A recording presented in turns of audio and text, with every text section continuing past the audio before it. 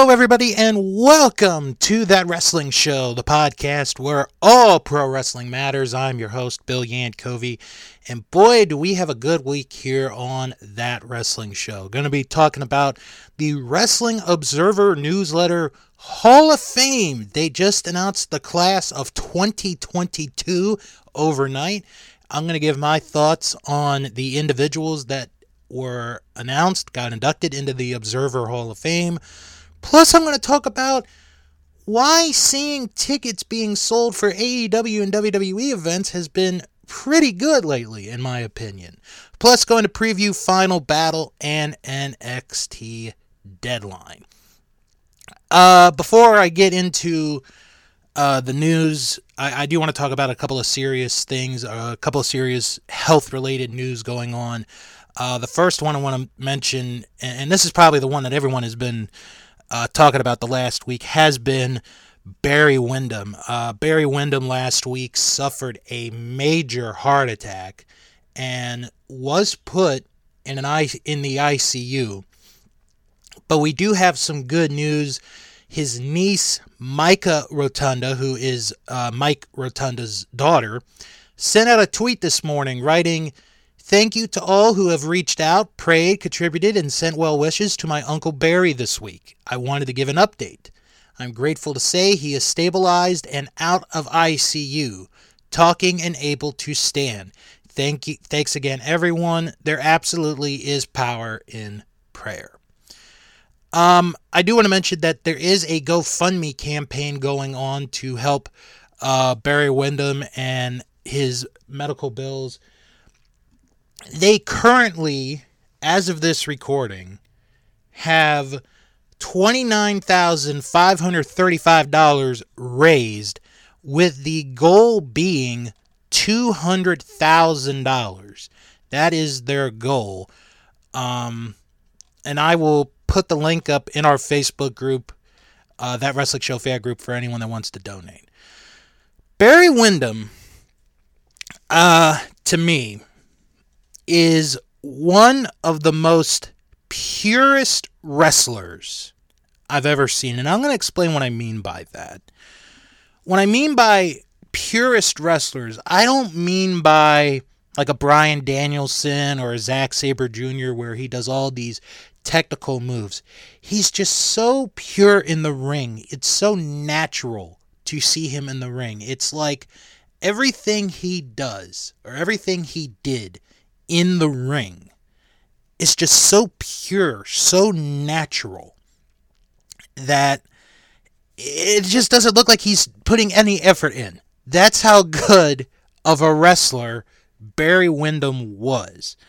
And that man was so smooth for his height. I think he's like 6'6", 6'7". I mean, he was a pretty tall guy.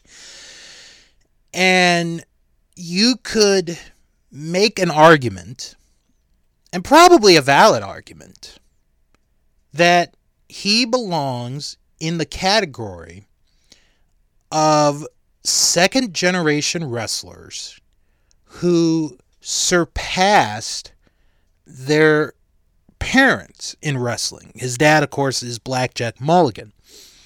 I would say Barry Windham is the better wrestler between him and Blackjack Mulligan. Barry Windham is just so smooth in the ring. Watch any Barry Windham match. Either it be in Florida, in Mid-Atlantic, WWF, WCW, NWA, wherever. Barry Windham was a pro. He was a straight up pro. And he was one of the few. He is one of the few wrestlers. And it's a small list. It's not a big list. Where Barry Windham is good as a babyface and a heel. He's believable in both roles. That's how good Barry Windham is. And to find out that he is out of ICU, that he's able to slowly get back to being his normal self is fantastic news to hear. I'm very glad. It's just the start. It's a long process. It's probably gonna be a while before Barry is back to his normal self again. But the fact that he's out of ICU and the fact that he's able to talk is a start. That's a big, big start. And I'm very glad to hear that. I think the whole love for Barry Windham has gotten bigger over these last several years because of his time in the Four Horsemen, either working for the Horsemen or against the Horsemen. He's just a freaking natural. Like Dustin Rhodes, Dustin Rhodes is the natural. We call him that. That's his nickname.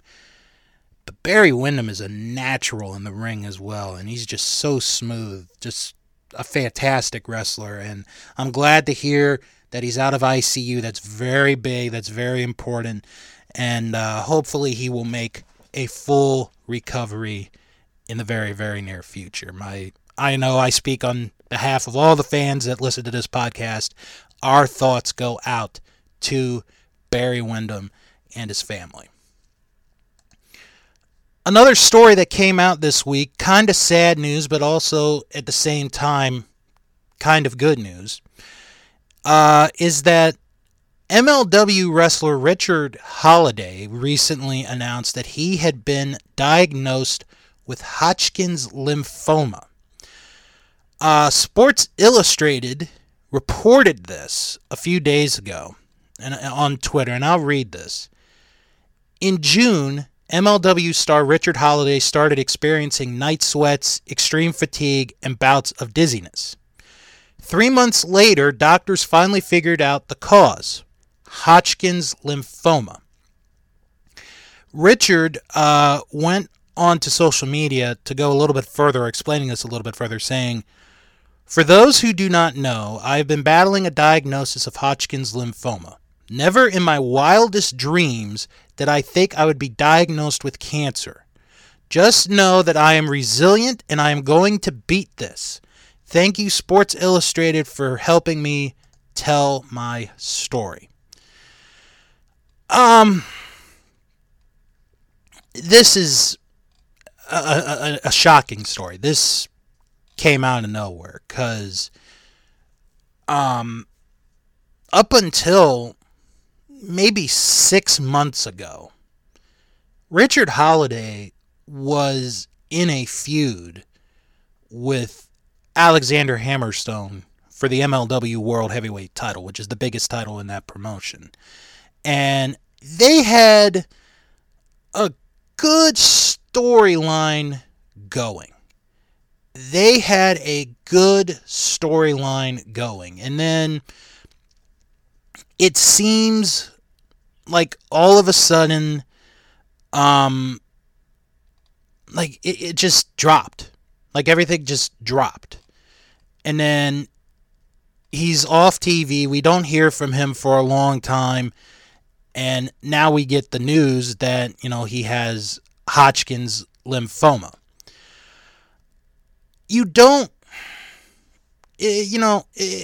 I know he's a heel, and he's a pretty good heel. But you don't ever want to wish that on anybody. You really, really don't. It's a sad thing to hear. And he's so young. I don't think he's even 30. I don't think he's even 30 years old. And he has this disease. He has Hodgkin's lymphoma. It's just so sad that, at 30 years old, or under 30, it's amazing. And I want to point this out. I want to read this part in the article that Sports Illustrated did a couple days ago, and this is very important.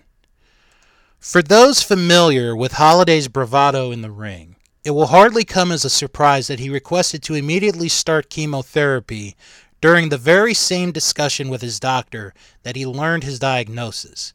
and his aggressive outlook did not change upon learning the diagnosis was stage 4 lymphoma.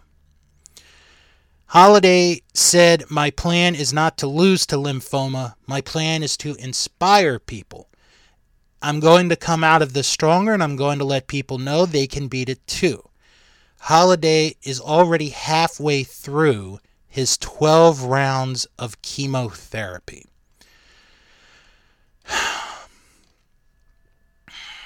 Man, that's just... damn, I mean, like I said, it's something that you're never really prepared for. I guess we could say in a way, you're never prepared for any kind of news like that. But to be told you have Hodgkin's lymphoma, and then to be told you have stage 4 Hodgkin's lymphoma, that's about as damning of a blow as you could possibly get. But Richard Holliday is going to fight this. He's going to keep fighting. And our thoughts go out to him and his family.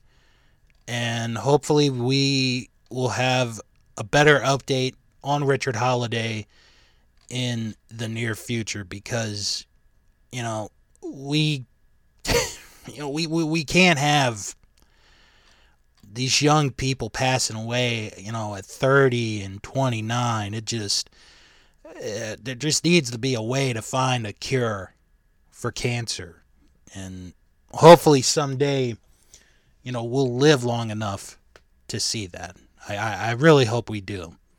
But thoughts and prayers go out to Richard Holliday and his entire family. So, as of late, one thing that I have noticed in the world of wrestling is how, as of late, WWE and even AEW, ticket sales, for the most part, have been going really good. They are having either sellouts or near sellouts for their TV shows. I know Raw had a sellout this week. They were in Washington, D.C. And D.C. always has a good crowd. AEW had, I believe, a sellout or just about a sellout in Austin, Texas this week. So that's a very good sign. I think, and this is kind of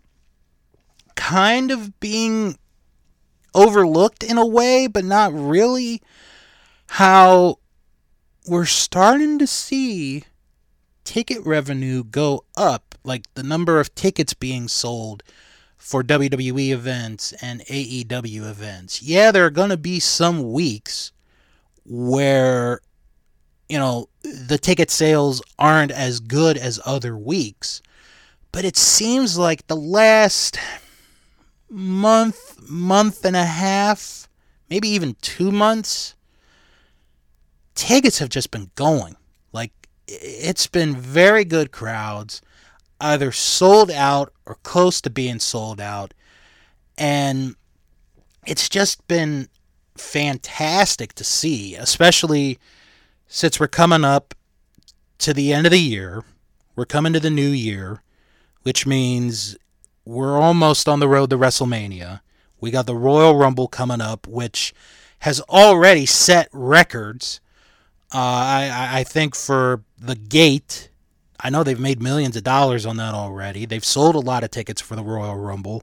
WrestleMania has done tremendously in Los Angeles for ticket sales. They're going to get a very good crowd on both nights this year.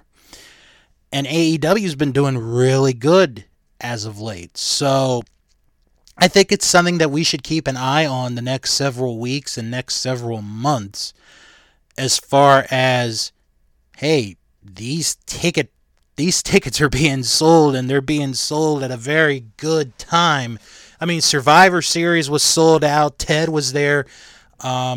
a couple of weeks ago. I haven't really had a chance to talk to him since. He's been on vacation, making a world tour for himself. But no, it's been really good. I've noticed that. I'm not really sure how many others have noticed the sales of ticket prices or the sales of tickets in general, but it's been really, really good, and I think it's something that we should keep our eye on for the rest of this year and at least the beginning of next year into WrestleMania, and let's see where things go from there. All right. This weekend is the final weekend of pay-per-views / premium live events / streaming specials, whatever you want to call it. Whatever you want to call it. And we've got 2 shows happening this week. Ring of Honor is having Final Battle, and NXT is having Deadline, which is a brand new one. This is a new one. But let's start off with Ring of Honor and Final Battle. They have, as of this recording, 7 matches on the card, and I think that is going to be the total number of matches we're going to get for this show. I have not heard of any others, but let's go through all of these matches. I'm going to give you guys my predictions as to who will win these matches. And one of the good things about this event, all the titles in Ring of Honor are going to be defended on this show. So we'll start off with the match that was announced this past Wednesday night on Dynamite. And I think this is going to be the end of the trilogy. A double dog collar match for the Ring of Honor World Tag Team titles. FTR defend against the Briscoes. Oh my goodness. The first match they had WrestleMania weekend, probably the match of the year for 2022. Then they had the rematch in the summer at Death Before Dishonor in a 2 out of 3 falls match that went over 40 minutes. This has to be the end to the trilogy, I do believe. And I think the Briscoes are going to win back the tag team titles. I think this would make them like 13-time Ring of Honor tag team champions, if my number is correct. So I'm going to say the Briscoes beat FTR and win back the Ring of Honor World Tag Team titles. Next match is for the 6-man tag team titles. Dalton Castle and the Boys defend against the Embassy of Brian Cage and Gates of Agony. This is a tough one to pick now looking at it. I think we're going to get new champions on this one. I think the Embassy is going to get some gold on them. So I think Brian Cage and Gates of Agony are going to win the 6-man tag team titles. Then we have our only match that is not a title match. Swerve in Our Glory, Swerve Strickland and Keith Lee against Shane Taylor Promotions of Shane Taylor and J.D. Griffey. I smell a turn on this one. I really do. I smell Swerve Strickland turning on Keith Lee in this match. I'm going to say Taylor and Griffey win the match. Strickland will turn his back on Lee, and that'll break up the team. Ring of Honor World Television title, Samoa Joe defends against Juice Robinson. Robinson just recently signed a contract with AEW. This would be a pretty good opportunity, I think, for Juice to get the Ring of Honor television title, and I think he's going to get that title. So I'm going to say Juice Robinson beats Samoa Joe for the Ring of Honor World Television title. Then we go to the Ring of Honor Women's World Title match. Mercedes Martinez defends against Athena. I know Mercedes has come back recently from injury, but Athena has become this vicious heel, and I think it's maybe to her benefit. And I think we're going to get another title change. I think Athena is going to win the women's title on this match.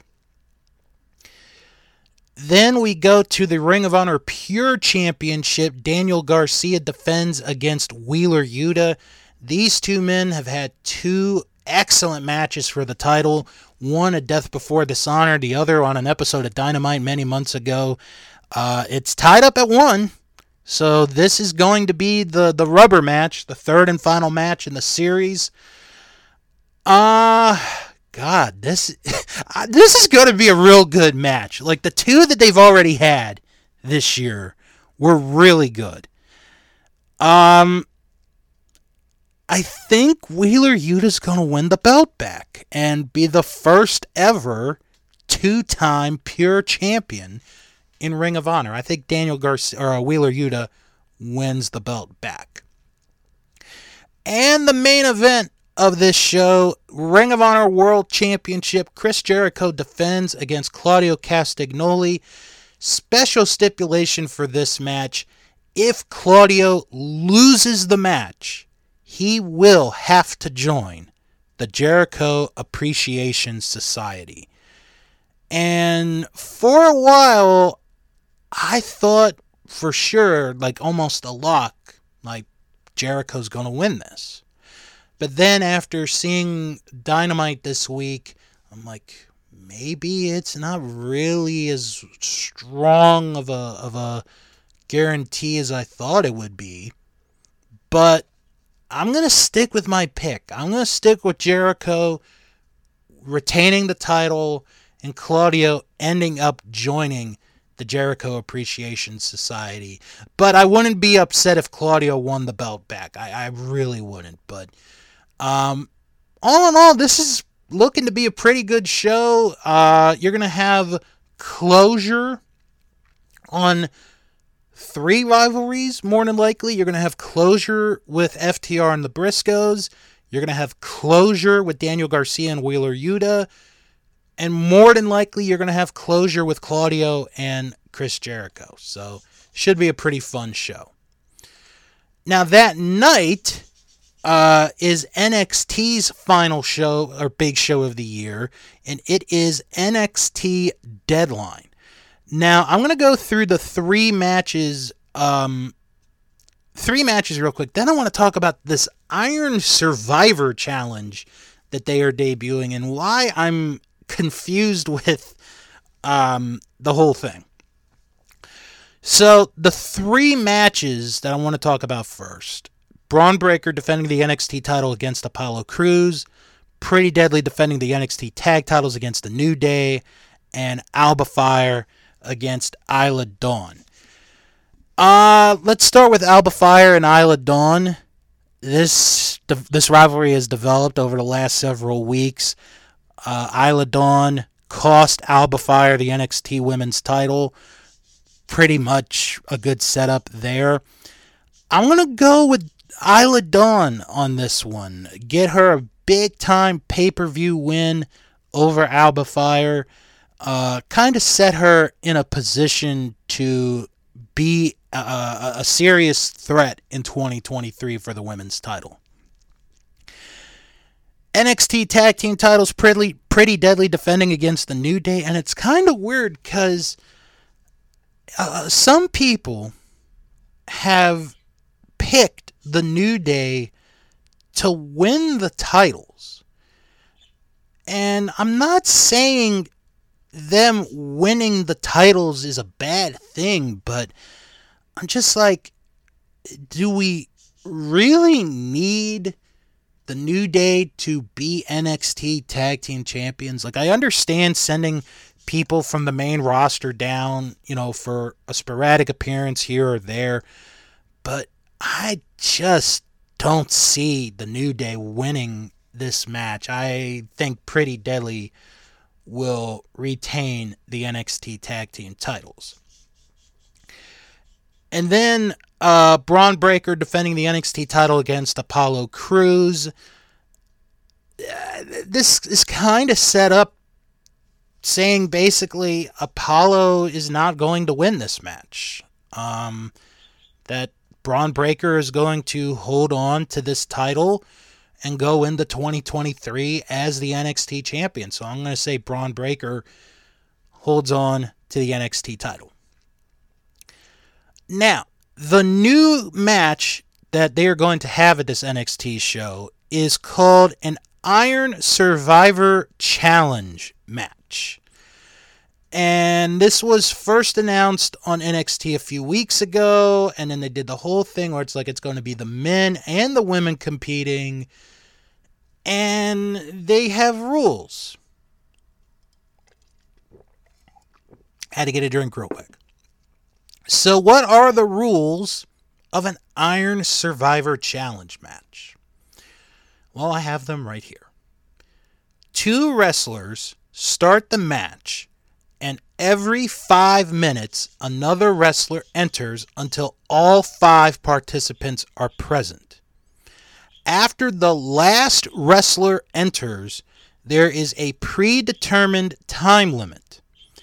Each time a wrestler scores a pinfall, submission, or being the victim of a disqualification, they gain a point. A wrestler who is pinned, submitted, or is disqualified goes into a penalty box for 90 seconds.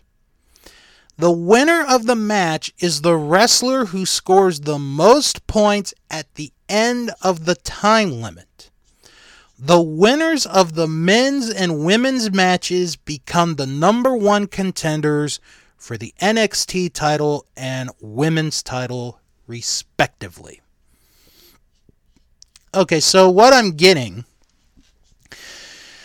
from reading that is a vibe of this is a mixture of the championship scramble match that they had like 10, 15 years ago and a King of the Mountain match from the TNA days. So the basically what it is you're going to have 2 people start, and then every 5 minutes another person's going to come out until all 5 have come out. And then whoever scores the most points at the end of the allotted time, which looks like it's 25 minutes, is going to be the winner. Well, let's see how this really plays out. Well, let's talk about the participants in the matches. The women's match, Zoe Stark, Cora Jade, Roxanne Perez, Kiana James, and Indy Hartwell are the 5 in this one. I do not see Zoe Stark winning this one because she has a feud or just started a feud with Nikita Lyons. I don't see her winning it. I don't see Kiana James winning it because I think she has something going on with Chase U or something. So it comes down to Cora, Roxanne, and Indy. Any one of those 3 could win this match. But I'm going to go with Roxanne Perez on this one. I think the youngster getting this big of a win would be huge, especially for her to get an opportunity to maybe be the face of the women's division in NXT in 2023. That would be a huge deal to her. So I'm going to say Roxanne Perez wins the Women's Iron Survivor Challenge. Now to the men. The men, it is Carmelo Hayes, JD McDonough, Grayson Waller, Joe Gacy, and Axiom. Right off the bat, I do not see JD McDonough winning this match. He had like 2 shots recently at the NXT title and couldn't get the job done. So he's out of the picture. I don't see Axiom winning it. because he just got into the match. I just don't see him winning it. And I don't see Joe Gacy winning this one either. So it comes down to Grayson Waller and Carmelo Hayes.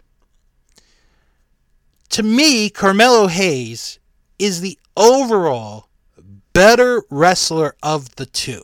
This is a guy, and I'm making this prediction right now. In 2023, we're going to see Carmelo Hayes on the main roster. He is that good of a talent. He has the mic skills. He has the in-ring ability. He has the look. He has everything that you would want. Grayson Waller, it's like I've tried to get behind him. I just can't. I just can't get behind him. I don't know what it is. I just can't get behind him. So I'm going to say Carmelo Hayes wins the Men's Iron Survivor Challenge. So we'll see how that match goes, and we'll see if it's any good or if it's one of those we don't ever need to bring it up again. Alright, so last night, while a lot of us were asleep, the latest edition of the Wrestling Observer newsletter came out, and they came out with the 2022 Wrestling Observer Newsletter Hall of Fame. And this year was a pretty big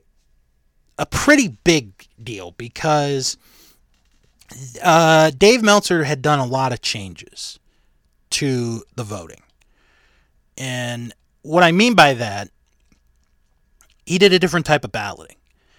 He put in a bunch of tag teams, and some of the wrestlers on the team are already in the Observer Hall of Fame.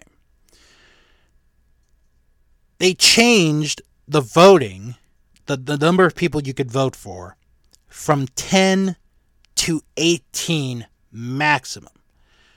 But you also had a maximized 5 people in each category.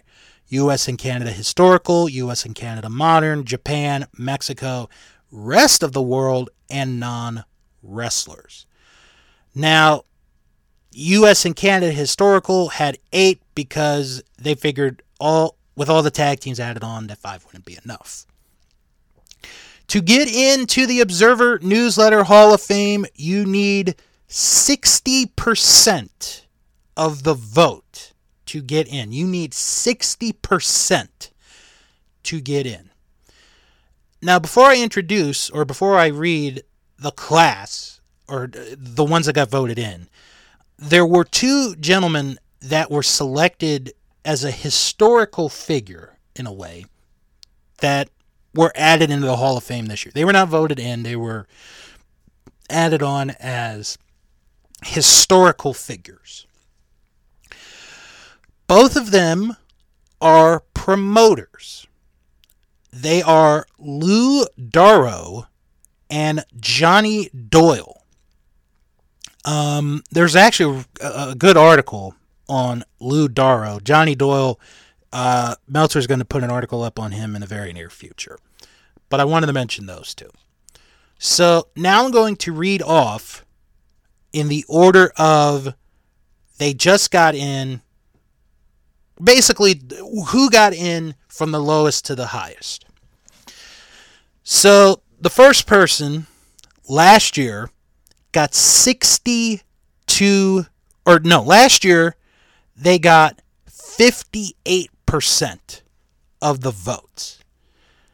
This year they got 62%. The original Black Tiger Rollerball Mark Rocco.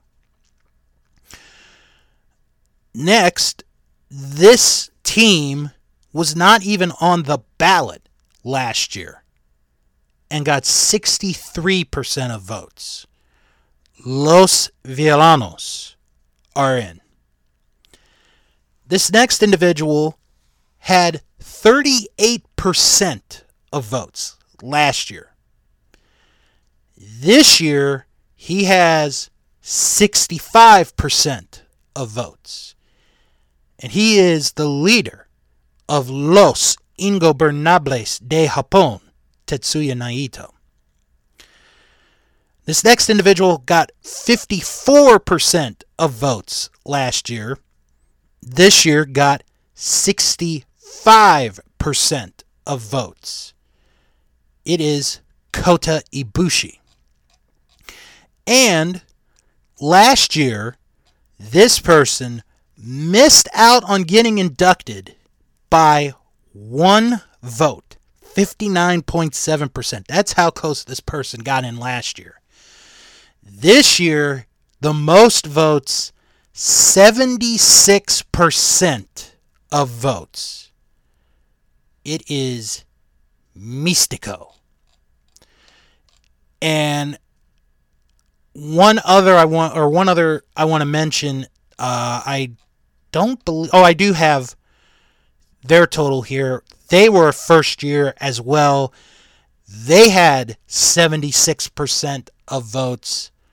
The tag team of Toshiaki Kawada and Akira Tao got in at 76% of votes. So, a few things before I get to the numbers here. Los Villanos and Akira Tao and Toshiaki Kawada join a very exclusive group for the Observer Newsletter Hall of Fame. They join a very small list of people who were voted in on their first year of eligibility. The other individuals include Kurt, and this is in alphabetical order, Kurt Angle, Medico Asesino, Steve Austin, Dos Caras, John Cena, Gato, Akira Hokuto, Kenta Kobashi, Jushin Liger, Takashi Matsunaga, Shinsuke Nakamura, Manami Toyota, Kazuchika Okada, The Rock, Jim Ross, and Kazushi Sakuraba. That's pretty impressive right there. Okay. Now, the next 10 I'm going to read off are people that just missed out, but probably are going to be favorites to get in for 2023. Argentina Rocca and Miguel Perez, this was their first year on the ballot. They had 57% of the votes. Sergeant Slaughter, who came close last year at 59%, went down to 57%. Los Hermanos Dinamita, first year on the ballot, 57%. Jack and Jerry Briscoe, first year on the ballot, 53%. Rick and Scott Steiner, last year they were at 40%, this year 52%. Dynamite Kid and Davey Boy Smith, the British Bulldogs, first year on the ballot, 52% of the votes. George Kidd, last year 43% of the votes, this year 51%. Mr. Wonderful, Paul Orndorff, last year 35% of the votes, this year 50% of the votes. Johnny Saint, last year 45%, this year 46%. And Bobby Davis, last year 56% of the votes, this year 45% of the votes. I do want to mention other names that were on the ballot for the first time that are going to be on the ballot next year. The Royal Brothers at 37%, Kevin, Kerry, and David Von Erich at 33%, Angel Blanco and Dr. Wagner at 32%, Roman Reigns, first year on the ballot, 31%, not bad. Ricky Steamboat and Jay Youngblood, 29%, El Hijo del Santo and Octagon, 26%, The Hart Foundation, Bret Hart and Jim Neidhart, 23%, Manami Toyota and Toshio Yamada, 22%, Shingo Takagi along with Rossi Ogawa, each at 21%, Becky Lynch, first year, 20%, Dusty Rhodes and Dick Murdoch, 18%, Kevin Nash and Scott Hall, 17%, Roy Welch, 15%, Antonio Inoki and Seiji Sakaguchi along with Senshiro Takagi at 14%, Mad Dog and Butcher Vachon at 13%, and Tiger Jeet Singh at 11%. Now, a lot of people got dropped because they got less than 10% of votes, and a lot of them are tag teams. But I'm going to read them. I'm going to tell you them all. Adrian Adonis and Jesse Ventura, Shawn Michaels and Marty Jannetty, the Rockers, Blackjack Mulligan, Harley Race and Larry Hennig, Kinji Shibuya and Masa Saito, Mr. Wrestling 1 and 2, Jerry Lawler and Bill Dundee, The New Age Outlaws, Riki Choshu and Animal Hamaguchi, Naomichi Marufuji, Rito Romero, L'Ange Blanc, Ricky Starr, and Lord James Blears. Now, the one that surprises me the most is Marufuji. I thought he'd be on the ballot again next year, but he got less than 10%, which is surprising. I did not expect that to happen, so he is not going to be on the ballot next year. Dropped from the ballot because of the 15-year rule or under 50% voting, Rocky Johnson and Enrique Torres are going to be dropped. I can get their numbers real quick. Hold on, Okay, Enrique Torres had 42%. He needed at least 50 to stay on. And Rocky Johnson, where is Rocky? Is he even on the ballot? Did he even get the 10%? He got 17%, so he is off the ballot for a while. So, next year, people that will be dropped if they do not get at least 50%. Big Daddy, Kendo Nagasaki, Jackie Paulo, and Sergeant Slaughter. I think Slaughter's going to be fine. He was at 59% last year. He only went down 2. I think he's going to get in sooner or later. I really do. Now, added to the ballot next year. This is going to be interesting. Jon Moxley, Seth Rollins, the Young Bucks, and the Beauty Pair, the team of Jackie Sato and Mach Fumiaki. So, from this news of the people that got inducted, who got voted in, Mystico was a no-brainer. He missed out by 1 vote last year. Should have been in last year, but he's now in this year. Kota Ibushi should be in. He's had great years before the injuries happened. You wonder what more he could have done if he had not been injured. Naito, I think, is the big surprise for me. Not because I don't think he deserves to be in the Hall of Fame. I do believe he deserves to be in the Hall of Fame. But he got over a 25% jump. He was in the 38% group last year. Let me tell you who got 38% this year from votes. Junkyard Dog, Tomohiro Ishii, Bobby Burns, and Larry Matisic. I don't know if either one of those 4 are going to get to 60% next year. Just saying. But Naito does deserve to be in. Los Villanos, big family in Mexico. The sons wrestled in Mexico after their dad. They deserve to be in.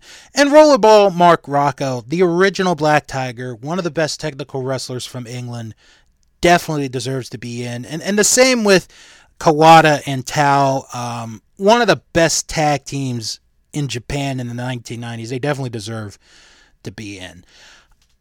I am surprised that Rocca and Perez did not get voted in. I thought for sure they were going to get in this year. I really did. I thought they'd get in. I thought the Briscoes would have gotten in this year, which surprises me, but they did not. I'll tell you, the Steiners should be really happy with the votes that they got going from 40% to 52%, that just means it's probably going to be a matter of time before they get inducted. Paul Orndorff is another one. He went from 35% to 50%, a 15% jump. That's a big deal right there. I'm looking at some others. Jim Johnston got a 9% jump. CM Punk, 8% jump. Junkyard Dog, 6% jump. Bobby Burns, a 12% increase there. Let's see who else. Darrell Dixon, a 7% increase. Jose Torres, a 17% increase in votes. Shima, an 11% increase. Randy Orton, 5%. Tony Schiavone, 6%. Arn Anderson and Tully Blanchard, a 3% jump. The Hardy Boys, a 6% increase. June Byers, 5%. Or no, she went down 5%. Pardon me. Adrian Street went up 6% in his votes. Spiros Arion went up 6%. Killer Carl Cox went up 10%. Joe Higuchi, 4% jump. Dave Brown, a 4% jump. Trying to see who else here made a big jump. I think that's actually going to be it for that. But yeah, a very good class. This is a very good class. You have all over the world. You have the premier luchador of the 21st century in Mystico, the original Mystico. Two of the best Japanese wrestlers of the last 10 years in Kota Ibushi and Tetsuya Naito. Royalty in Mexico in the Villanos. Mark Rocco, a legend in British wrestling. And Kawada and Tao, one of the premier tag teams of the 1990s in Japan. And also the historic inductees, Lou Doro and Johnny Doyle, two of the leading promoters of the first half of the 20th century. Congratulations to all of them getting inducted into the Wrestling Observer Newsletter Hall of Fame, which honestly, to me, I think is the Pro Wrestling Hall of Fame. I think it is the premier Pro Wrestling Hall of Fame. But that's just me. All right, well, that is going to do it for this week's episode. If you guys have any questions or comments, send an email, wrestlingman@thatwrestlingshow.com. You send a comment or a question, it will be read on the podcast. I'm actually going to go check real quick if any of you guys sent me a little old email. Maybe you did, maybe you didn't. If you didn't, it's okay. We, like to have some fun here. Any emails? Nope, no emails, but that's okay. You guys can follow the show on Twitter at WrestlingShow11. Follow us on Instagram, That Wrestling Show, and join our Facebook group, That Wrestling Show Fan Group. Over 500 members on the group. Now to plug some friends of the podcast and podcasts you should check out, starting with our Vantage Point, the Retro Wrestling Podcast with Joe Murata and Michael Quinn. This week, they have a special butterfly effect. What happens if Hulk Hogan stayed in the AWA? Very interesting.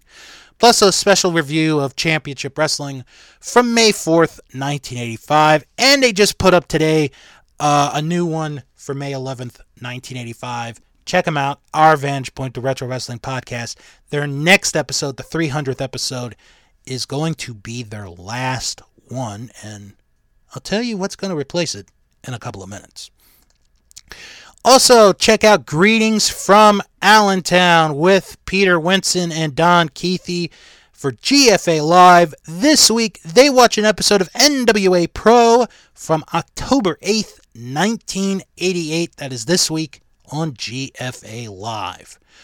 Also, check out Juice Pro Wrestling, where this week they interview AAA stars Australian Suicide and Vanilla Vargas. And among the topics, life as a married couple in wrestling. You don't get to hear about that very often, but should be a good conversation piece this week on Juice Pro Wrestling. Also, check out the Memphis Continental Wrestling Cast with Luke Jennings, the #1 Memphis-related podcast in the United Kingdom. As a matter of fact, it's the only Memphis-related podcast in the United Kingdom. But check it out anyway, the Memphis Continental Wrestling Cast. If you're looking for non-wrestling related podcasts, check out Dave and Ethan's 2000-inch Weird Al podcast, where this week they have part 2 of their interview with the creator of the epic rap battles of history, Epic Lloyd, as he talks about Weird Al being in an epic rap battle of history as Sir Isaac Newton. So check that interview out on Dave and Ethan's 2000-inch Weird Al podcast. Check out the Three Stooges podcast with former guest Gabe Russo, where this week he reviews their 50th short, No Census, No Feeling. That is this week on the Three Stooges Throwback. Also, check out For Your Reference, a sports reference podcast, where this week the topic is untraditional draft picks. Should be a pretty fun topic there.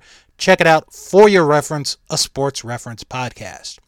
And the biggie, the big news, Joe and Michael Quinn are doing Acid Washed Memories. Yes, it is going to be a full-time podcast. They put out their trailer this past week. Their first episode comes out January the 9th, and you better believe that show is going to get coverage. It's going to get plugged right here on That Wrestling Show. Check it out, Acid Washed Memories. You can sign up right now for, to get the show, because when it comes out, believe me, it's going to be a hit. Also, check out Sharks Pond, a South Park podcast where I watch and review each and every South Park episode. This week, it's part 2 of the Black Friday trilogy as I review A Song of Ass and Fire. That is this week on Sharks Pond, a South Park podcast.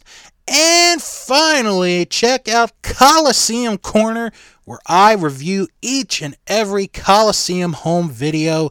This time, I reviewed the best of the WWF Volume 6. And believe me when I tell you, if you've never seen the best of the WWF Volume 6, this is going to be one you're going to want to watch. And you'll hear why in my review. That is on Coliseum Corner. Okay, I want to make an announcement because we are coming down to the end of the year. Our last show of the year is in 2 weeks. That's going to be December 23rd. We're going to do something fun for the last show of 2022 for That Wrestling Show.